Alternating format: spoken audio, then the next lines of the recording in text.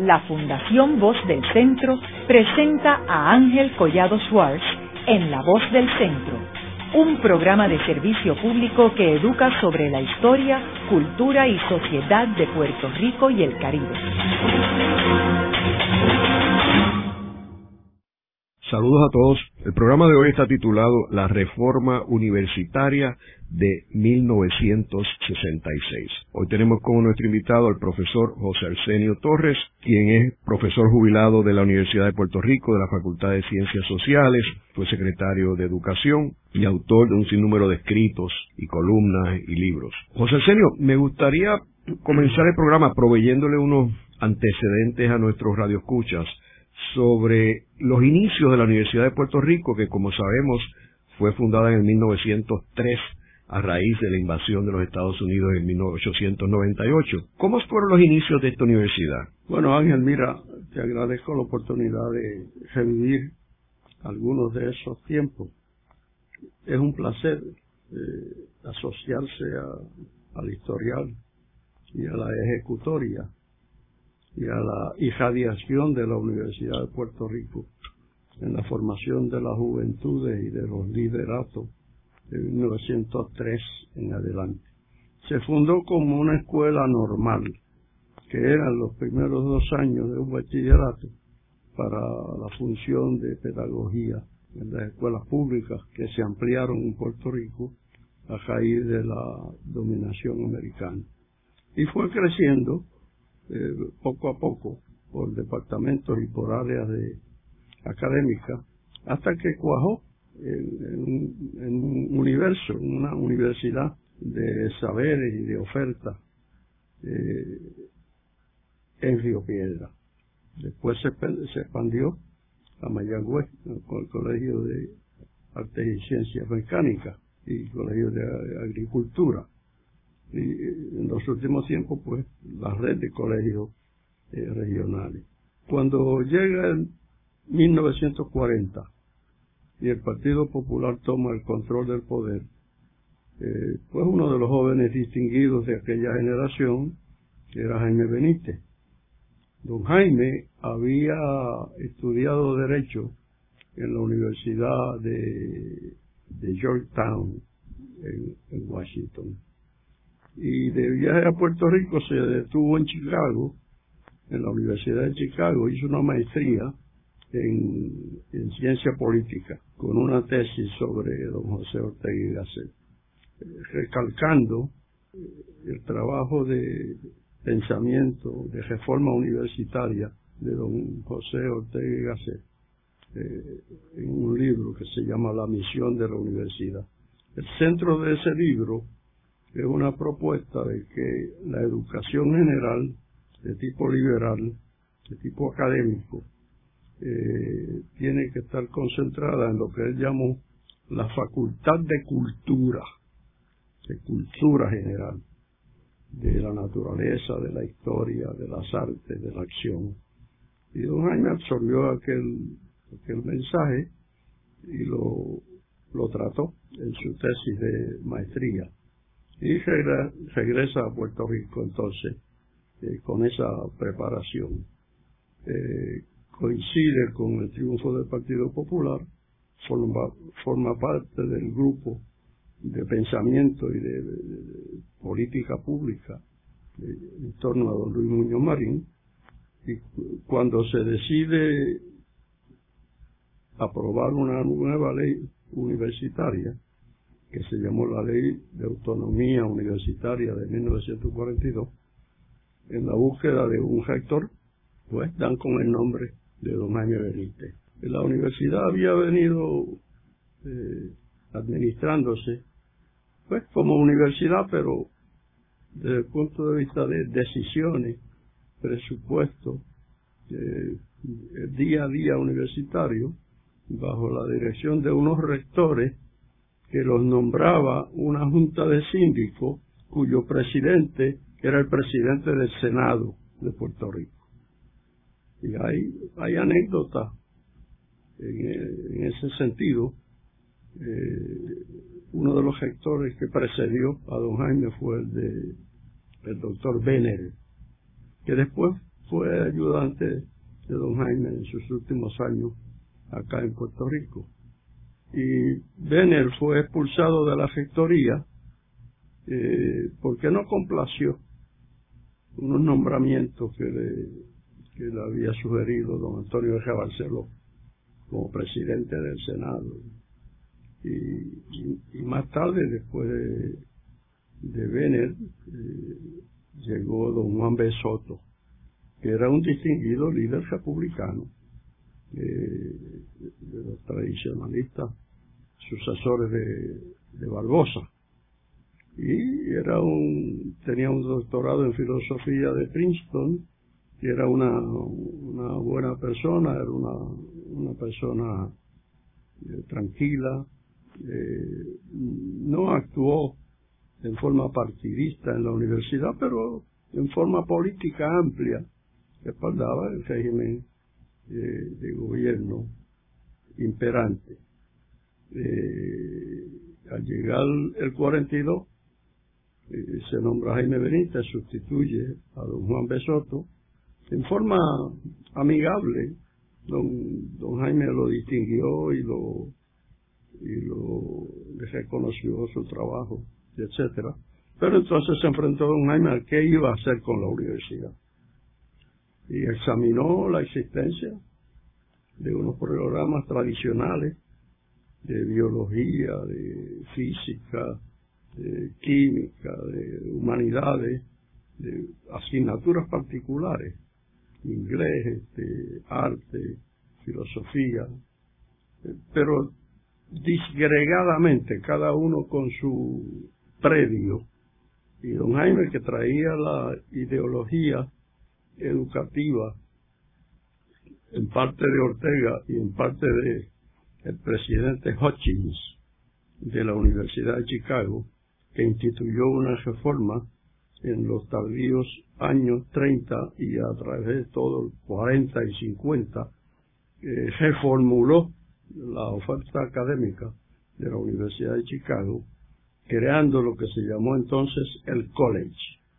El college lo constituyó Hutchins de los últimos 2 años de escuela superior y los 2 primeros de universidad. Eso era el bachillerato entonces. Y entonces pasaban a las divisiones ya graduadas y de avanzada. Y don Jaime trajo el esquema de la educación liberal en 2 niveles. La educación general, que era un esfuerzo de apreciación, análisis y crítica de las disciplinas en su conjunto. Las disciplinas históricas, las científicas, las humanísticas, las que tenían que ver con la sociedad y con la acción.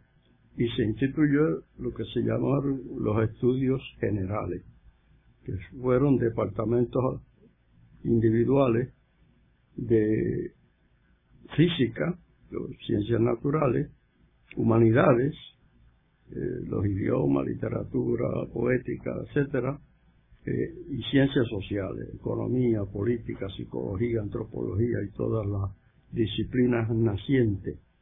Y con autonomía esas facultades y con interrelación de los departamentos en la Facultad de Estudios Generales. Yo tuve la oportunidad de dirigir el Departamento de Ciencias Sociales de Río Piedra de 1955 al 61. Me fui en la sabática en el 60 y renuncié para ir directamente a enseñar ciencia política y teoría política. El supuesto práctico de la organización de los estudios generales antes de las especializaciones académicas era que los estudios generales representan la formación de ciudadanos conscientes de las artes, las ciencias y la acción. es la educación común a un ciudadano preparado para ejercer las funciones de mando en la democracia. Y claro, después de esos primeros 2 años, pues se pasaba, aún dentro del bachillerato, a unas especializaciones relativas en economía, en física, en química, premédica, lo que fuera. Y ese fue el legado de don Jaime, claro. Entonces vinieron las escuelas profesionales, la escuela de medicina, la escuela de odontología, la escuela de derecho, y se fueron añadiendo dimensiones especializadas que conformaron una gran universidad. Sí, para 1970, en que finalmente don Jaime sale de la presidencia de la universidad de Puerto Rico representó una de las grandes y mejores universidades del continente, de ambos continentes, sur y norte. Y habría que ir a mitad de camino. ¿Qué pasó en 1966? Que es donde nos convoca esta invitación. Ahora, José Arsenio, me gustaría también que para efectos de nuestros radioescuchas le contara un poco el incidente que sucedió cuando Togwell vino a Puerto Rico y el conflicto que hubo entre el ser director de la universidad y la gobernación. Sí. Cuando Togwell llega a Puerto Rico, que llega precisamente en 1942, después de unas gobernaciones interinas breves, Togwell venía de la facultad de la Escuela de Planificación de la Universidad de Chicago, pero venía también de la experiencia de ser un consejero bien íntimo del presidente Roosevelt, que ayudó con el equipo que se llamaba el gabinete de cocina, los hombres de confianza del presidente Roosevelt. Ayudó a concebir en Estados Unidos una serie de instrumentalidades públicas, por ejemplo, la Tennessee Valley Authority, que es la equivalente de nuestra Autoridad de Energía Eléctrica.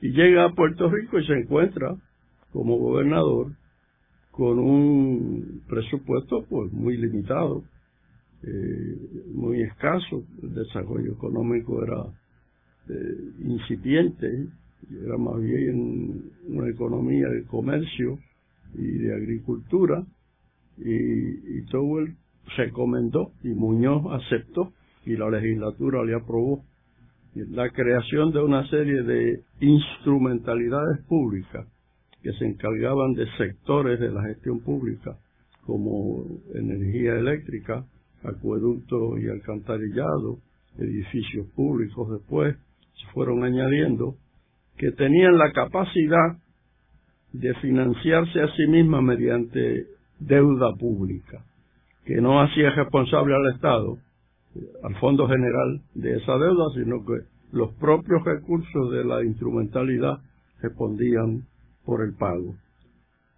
Aquellas brisas traen estas tormentas de hoy, porque es el principio de la instrumentalidad autónoma el que, abusado por mala gerencia y por mala política, por malas decisiones, ha creado la deuda pública, que aunque no es del Fondo General, es de las instrumentalidades, a punto de quiebra en el día de hoy.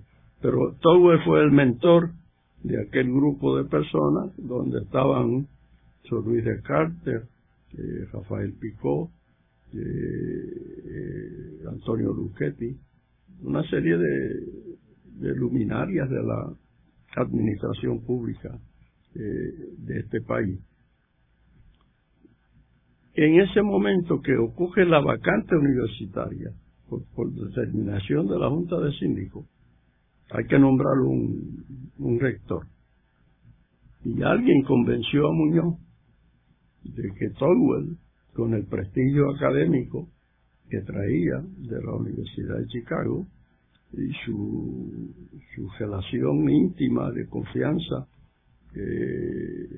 con el presidente Roosevelt, pues sería un buen rector. Imprimiría un dinamismo y una creatividad a la institución universitaria. Y mucha gente aceptó ese criterio, pero los universitarios se opusieron. El claustro y los estudiantes se pusieron del frente, provocaron que Muñoz se presentara un día allí al teatro de la universidad a convencer a la comunidad universitaria de que no había mejor alternativa que Tolwell, gobernador y rector.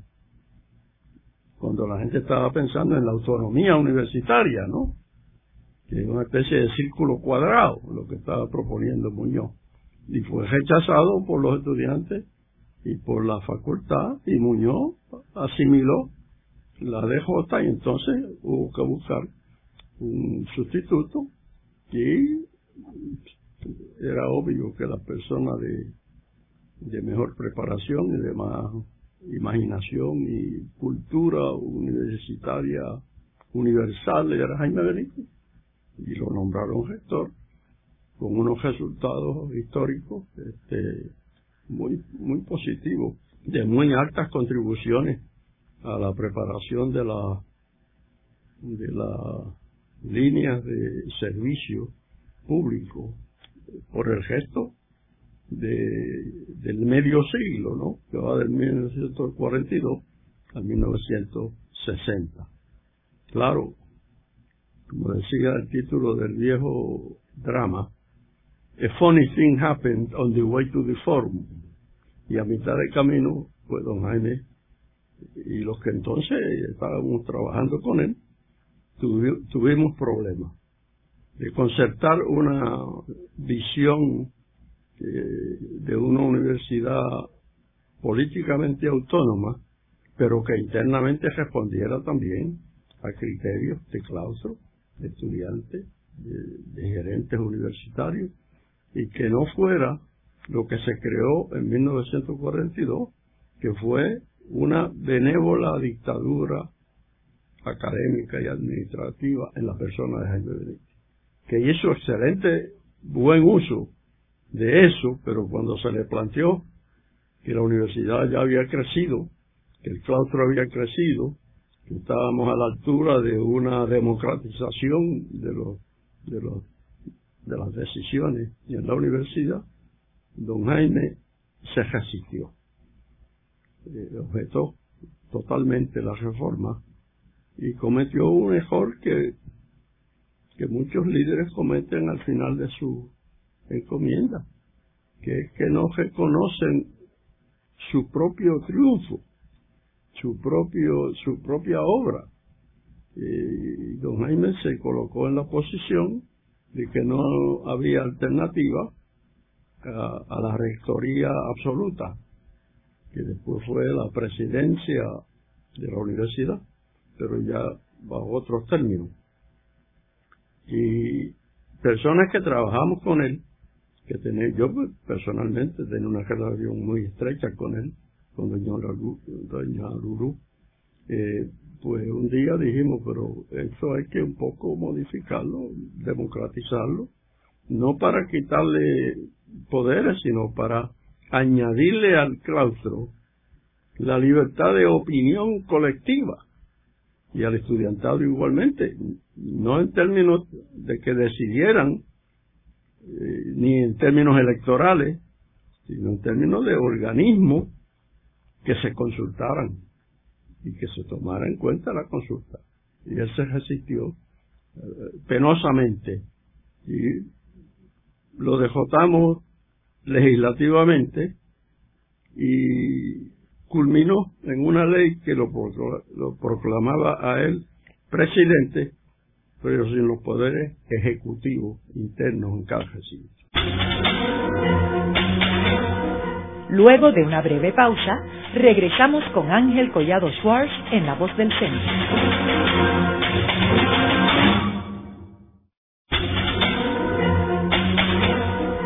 Regresamos con Ángel Collado Schwartz en La Voz del Centro.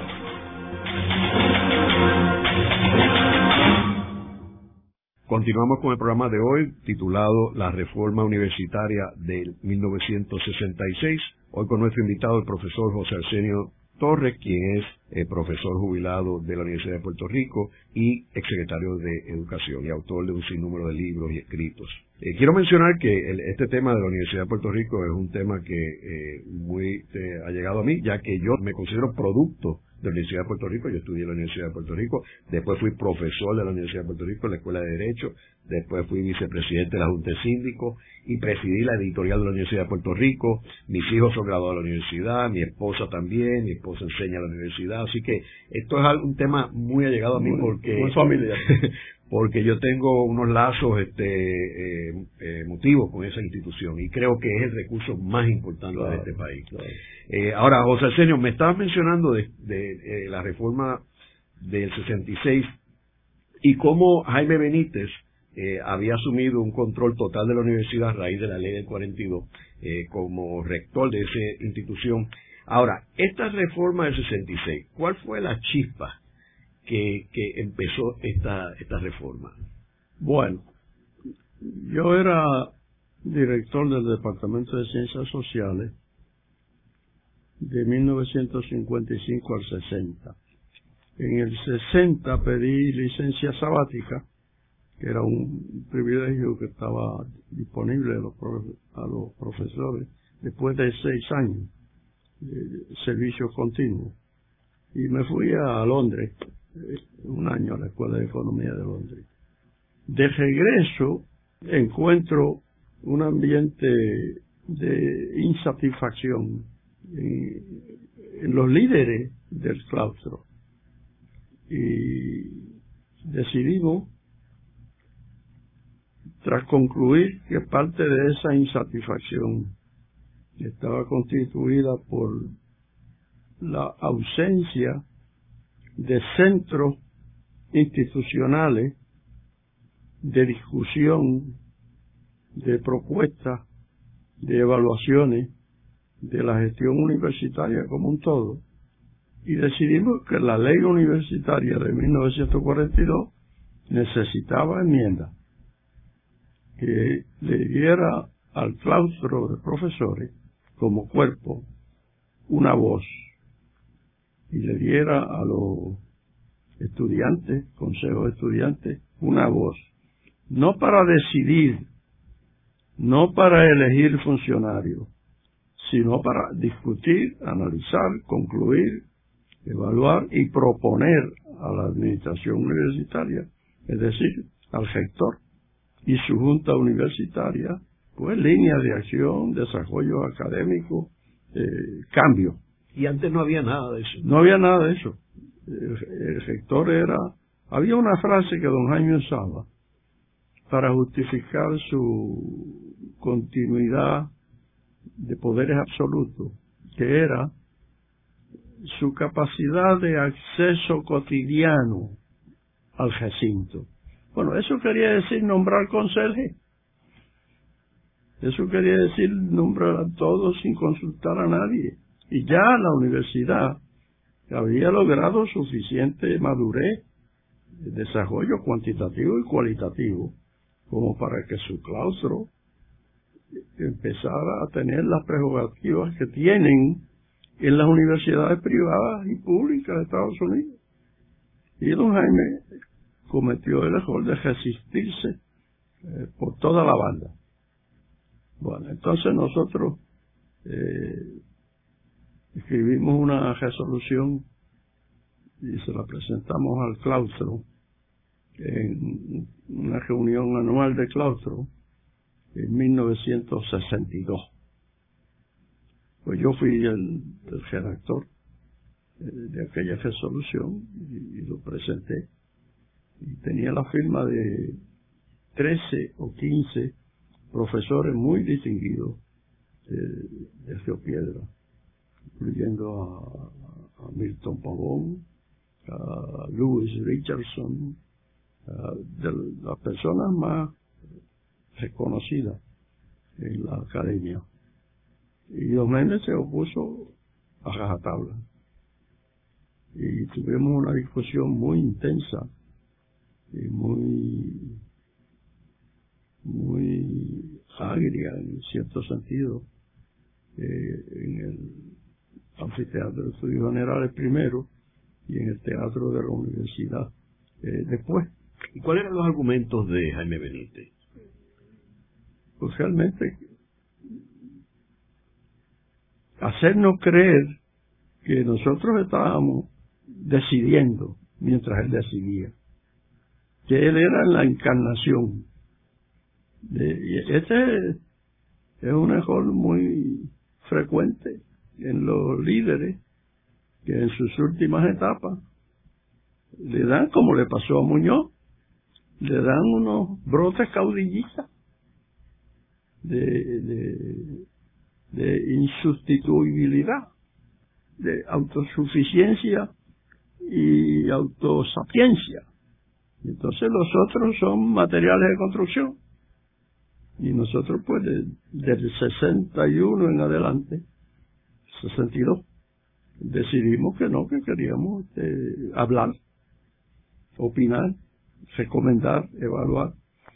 Y eventualmente se crearon los senados académicos, los consejos de estudiantes, toda una serie de requisitos para el nombramiento, que se iniciara en los departamentos, mediante una evaluación de candidatos. Y claro, la decisión final la tomaba Enrique Piedra, el rector, me llegó el rector, pero después de un acervo de opiniones, de evidencia, de consideraciones académicas y administrativas y económicas.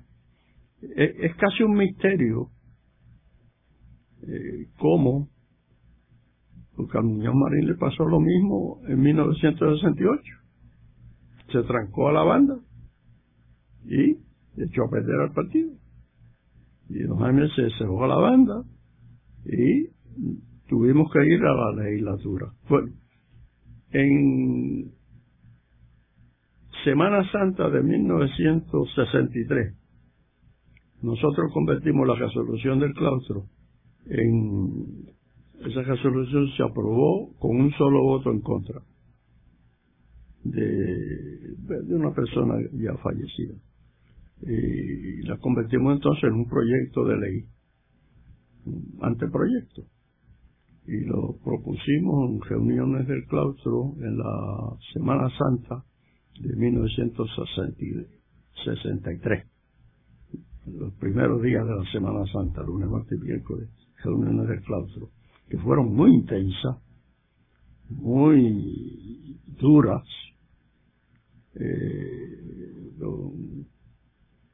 Estábamos discutiendo los anteproyectos nuestros y los anteproyectos del rector, que realmente se oponían diametralmente.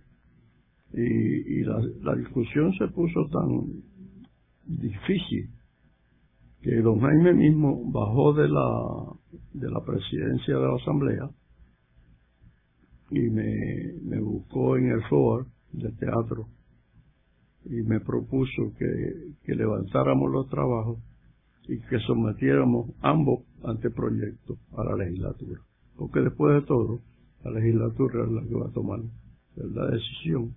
Pues vamos a evitar rompimientos más dolorosos dentro del claustro. Y yo le dije, bueno, váyase y haga la moción y yo la respaldo. Él se fue, hizo la moción, yo la respaldé.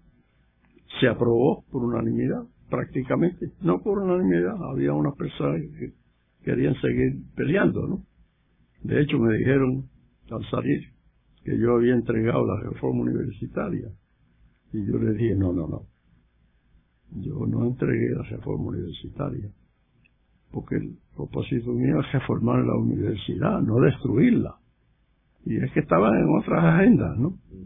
Y se logró. Entonces llevamos los proyectos a la legislatura. Mientras tanto, Muñoz me había invitado en el 64 a nominarme como senador por el distrito senatorial de Bayamón. Yo acepté Esa era la primaria en aquellos tiempos. Una invitación de Muñoz.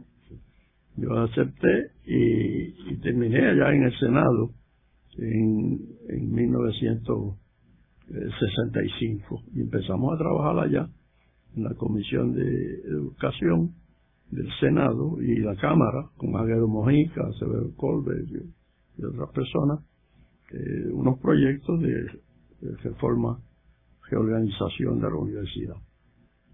Finalmente se integraron todas las ideas, y para que no apareciera como que era un movimiento personal contra Jaime Benítez, pusimos en la ley, ahí el doctor Fernó fue una voz de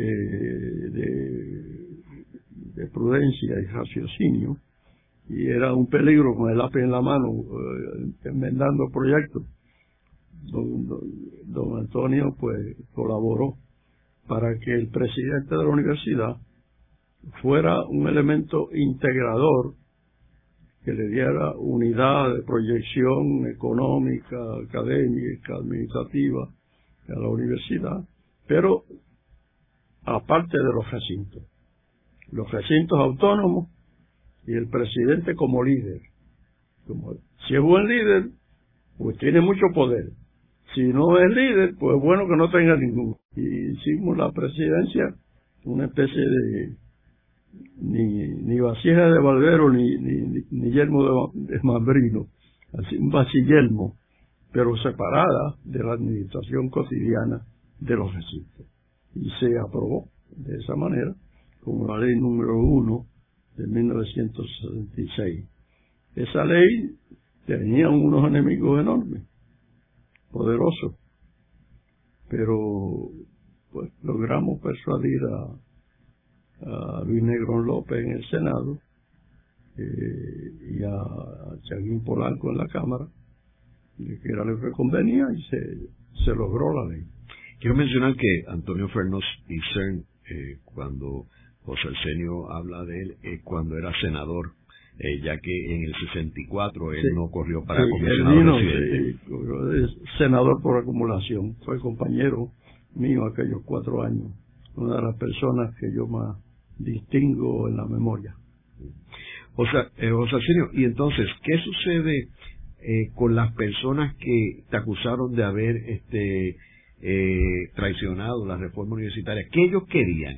¿Qué reforma es la que ellos querían? Bueno, ellos querían lo que desde 1942 latía en un sector de la inteligencia puertorriqueña, que era una universidad tipo latinoamericano, donde los claustros gobernaban la universidad y los estudiantes.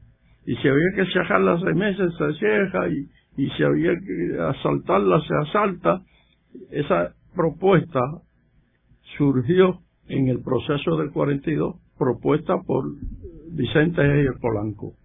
Era la universidad típica latinoamericana. Se rechazó, como no encajaba en la tradición universitaria norteamericana ni en la propia de Puerto Rico, y se obvió.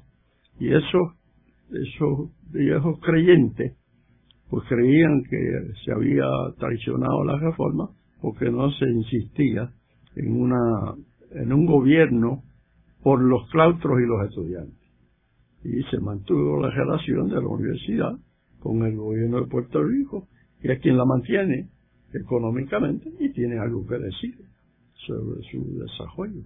Ahora, antes, cuando se funda el recinto Río Piedras, ¿verdad?, y después se funda el de Mayagüez, el de Mayagüez era autónomo el de Río Piedras. Era autónomo desde Río Piedras. La unidad era el rector de Río Piedras, que actuaba como superrector de Mayagüez. Y de Ciencias Médicas. Y de Ciencias Médicas igualmente. Que inicialmente tenía que ver con Río Piedras, ¿verdad? Inicialmente todos estaban bajo Río Piedras, porque estaban bajo el rector Benítez. Entonces lo que hicimos fue, recintos autónomos, con su rector y su junta administrativa, sus senados académicos, sus consejos de estudiantes, todo en una cadena de consultoría. Y claro, al fin de cuentas, cada recinto y jefe de recinto toma las decisiones que vaya a tomar en ley, porque la ley no le quitó poderes, meramente distribuyó poderes consultivos. Lo que se exigía, y aquí ocurrió la discusión más intensa en la universidad, que para nombrar al presidente y para nombrar al rector y a los decanos y al jefe de departamento hubiera una consulta de los miembros de cada unidad, que sin esa consulta no eran válidos. Y don Jaime se oponía. Si una vez que tú te opones a consultar sin que la consulta obligue, pues estás en otra dimensión, que ya estaba bien de esa dimensión de 42 a 63. Esos primeros años, yo recuerdo que en la universidad había mucha controversia, en los años finales de los 60, porque se combinó con la cuestión del ROTC, el servicio militar obligatorio, la guerra de Vietnam. Sí. Todos esos elementos ideológicos confluyeron en esta, pero no tenían nada que ver con las propuestas. Las propuestas literales de texto de los proyectos no entraban en esas luchas, que eran marginales. Las personas podían, pero los cuerpos no, las instituciones no. ¿Y cómo se logró obligar a Jaime que aceptara esto? Bueno, una vez que él nunca lo aceptó. Él aceptó la presidencia después, porque era lo que quedaba, ¿no? Y la aceptó después que se lo ofreció a Pedro Muñoz Amato y la rechazó. Y entonces pues el consejo fue donde don Jaime, porque tampoco querían que se interpretara que esto era para sacar a don Jaime. Así que le dieron acceso y eventualmente lo aceptó. ¿Y tú crees que esa reforma fue la correcta en aquel momento? Sí, yo creo que sí. Fue insuficiente, pero era la correcta en aquel momento. Porque el establishment incluía universidad, legislatura y fortaleza. Y uno tenía que convencer a Muñoz, tenía que convencer a los líderes legislativos y convencer a la comunidad universitaria. Y se logró finalmente en un proyecto que no era todo lo radical que algunos querían, pero que resolvía el problema de auscultar la opinión claustral y estudiantil antes de las grandes decisiones universitarias. Y esta nueva esta reforma tuvo el aval de la facultad de los estudiantes. Oh, sí. De la mayoría. Sí, claro. Por eso se pudo lograr. Haremos una breve pausa, pero antes los invitamos a adquirir el libro Voces de la Cultura, con 25 entrevistas transmitidas en La Voz del Centro. Procúrelo en su librería favorita o en nuestro portal.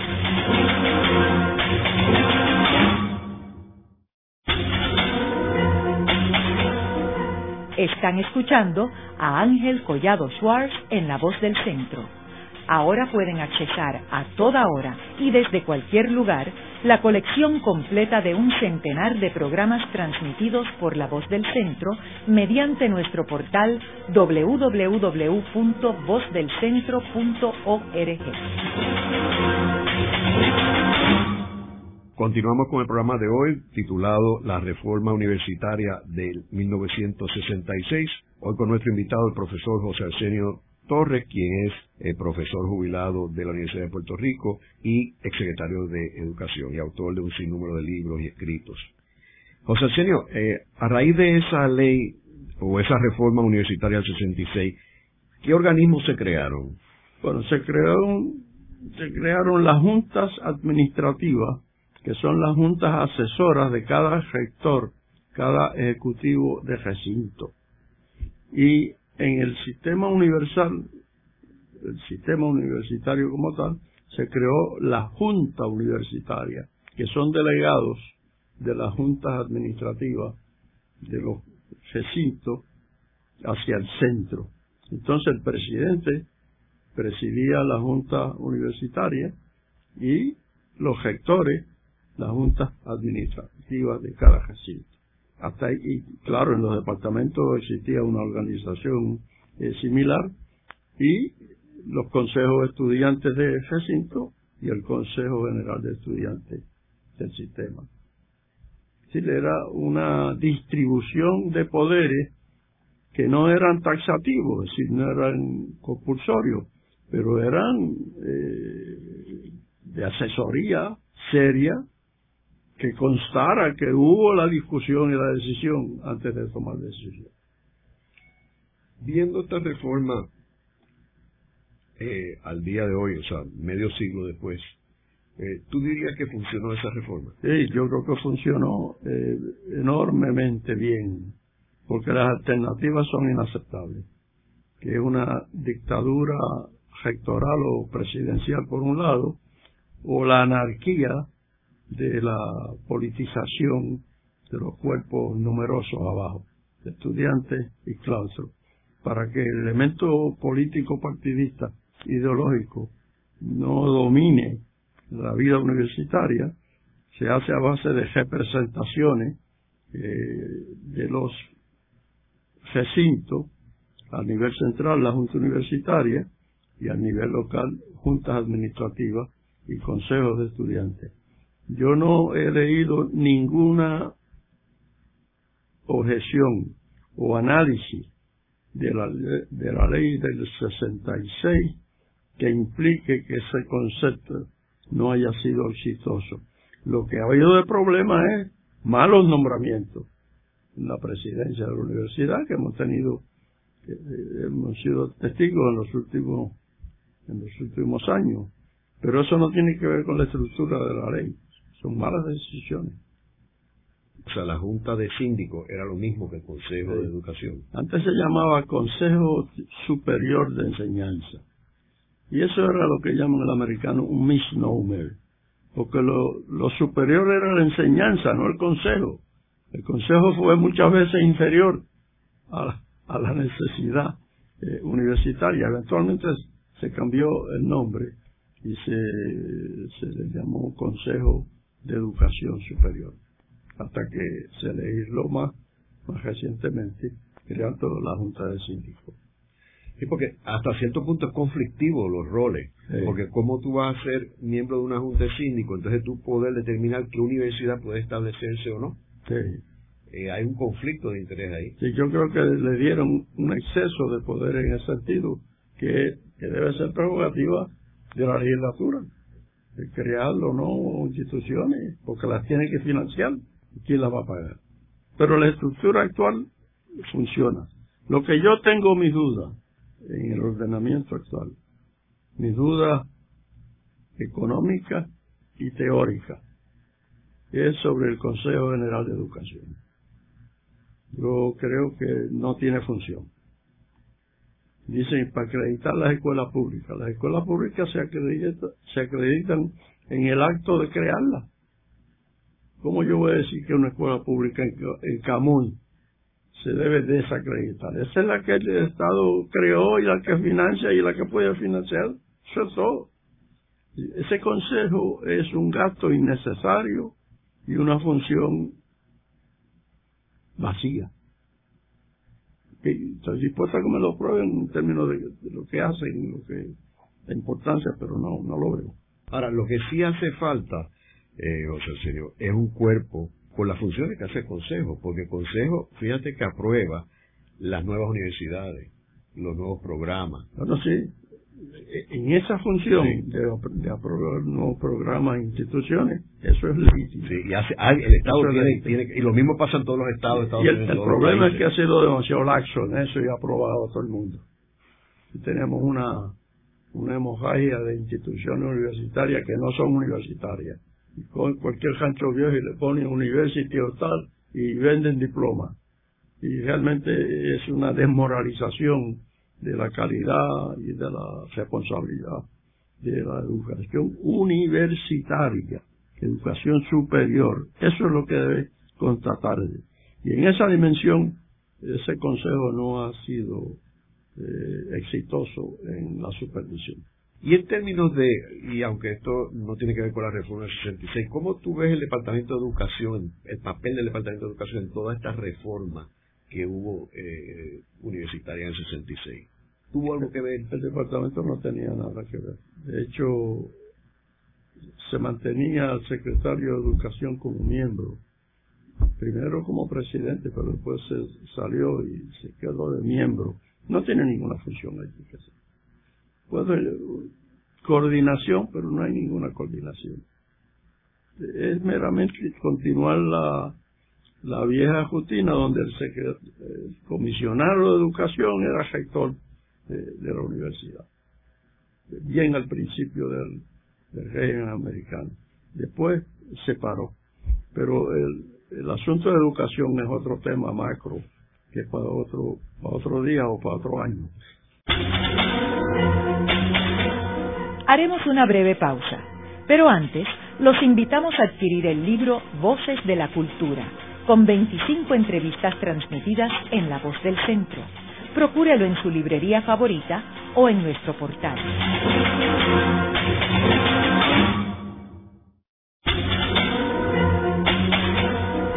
Continuamos con la parte final de La Voz del Centro con Ángel Collado Schwartz.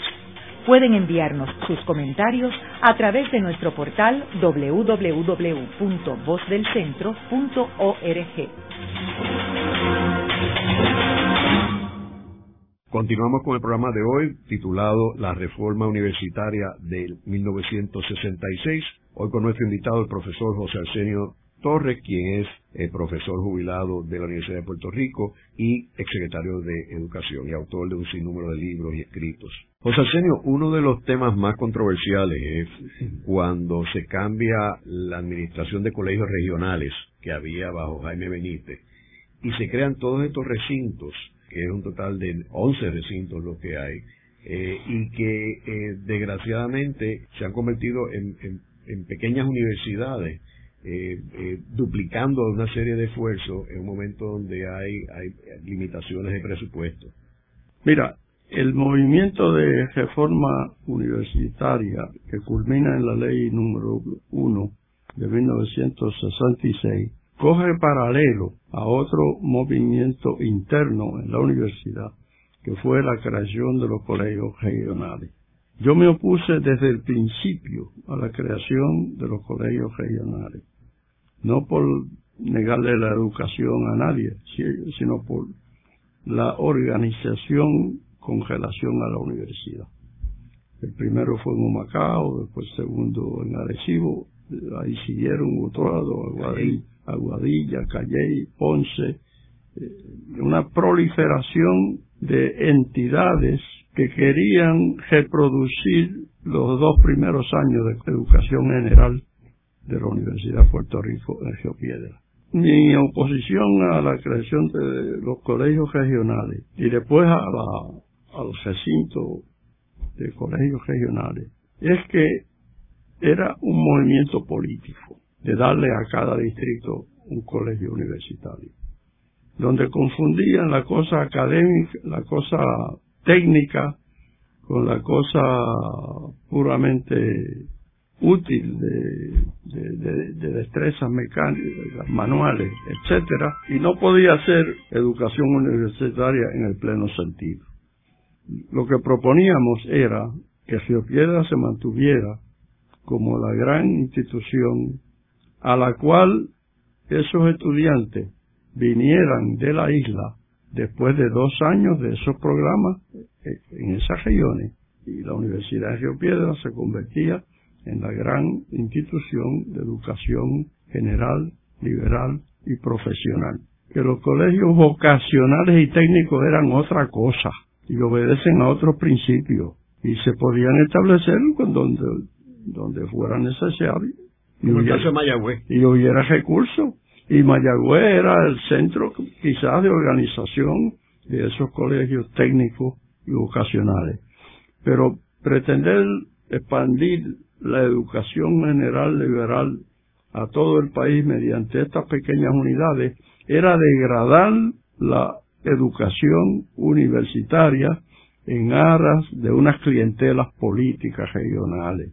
Y eso era mal uso de recursos y mal uso de principios académicos, porque realmente crear un colegio regional en Aguadilla y otro en Arecibo y otro en Utuado, dentro de media hora de camino en cualquier dirección, eran proyectos locales de los legisladores, y don Jaime se montó en ese potro que hizo una defensa, a mí me parecía absurda, porque hay gente que sospechaba que él estaba pensando políticamente también para el futuro, ¿no? Y no sé, él sabrá y Dios sabrá en la eternidad. Pero se usaron mal los recursos del país y se están usando mal los recursos del país en esa proliferación cuya calidad está en duda, tanto a nivel general de cultura como a nivel vocacional y técnico. Yo propuse, junto con el profesor Claudio Prieto y bajo la dirección de don Ángel Quintero Alfaro, la creación de una red de educación general, vocacional y técnica en esos colegios regionales, lo que se pudieran crear, pero no pretender que fuera educación universitaria académica, porque no lo era. Proponíamos que del tercer año de escuela superior se insertaran en estos colegios vocacionales y técnicos, y que tuvieran un elemento adicional de educación general, de historia, de sociedad, de política, por si no iban a la universidad, que tuvieran una formación general no suficiente, pero adecuada a sus intereses. En vez de pretender crear pequeñas universidades regionales, que son unos embustes. Y uno de los casos más dramáticos tú tienes en el área metropolitana, donde tú tienes 3 recintos: Carolina, Bayamón y Río Piedra. Es absurdo, es una proliferación de entidades haciendo un trabajo mediocre, que ni hacen bien lo vocacional y técnico, ni hacen bien lo académico. Y el gasto es doble. Así que esta discusión empezó en el 1962 y fue pareja al movimiento de reforma universitaria que culmina en la ley del 66.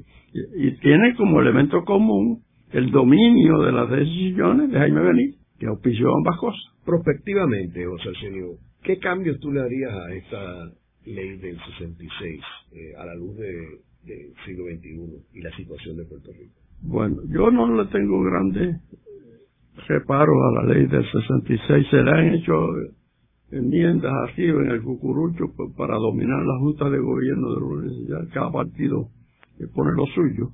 Y eso, pues, quizás es inevitable.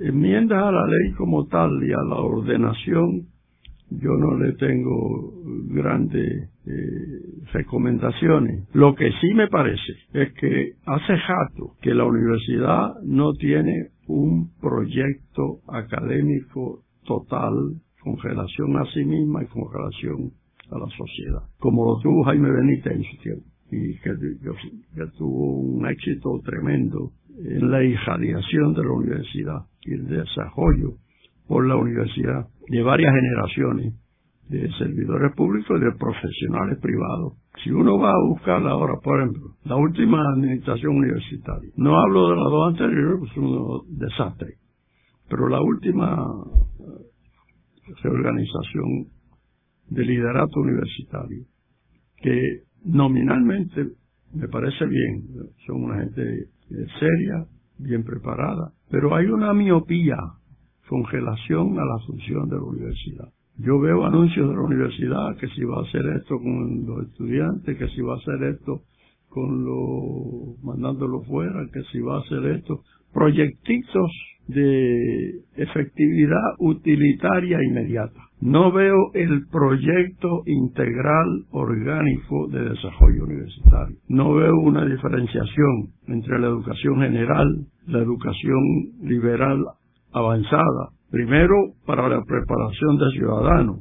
Segundo, para aumentar los saberes y la frontera del saber.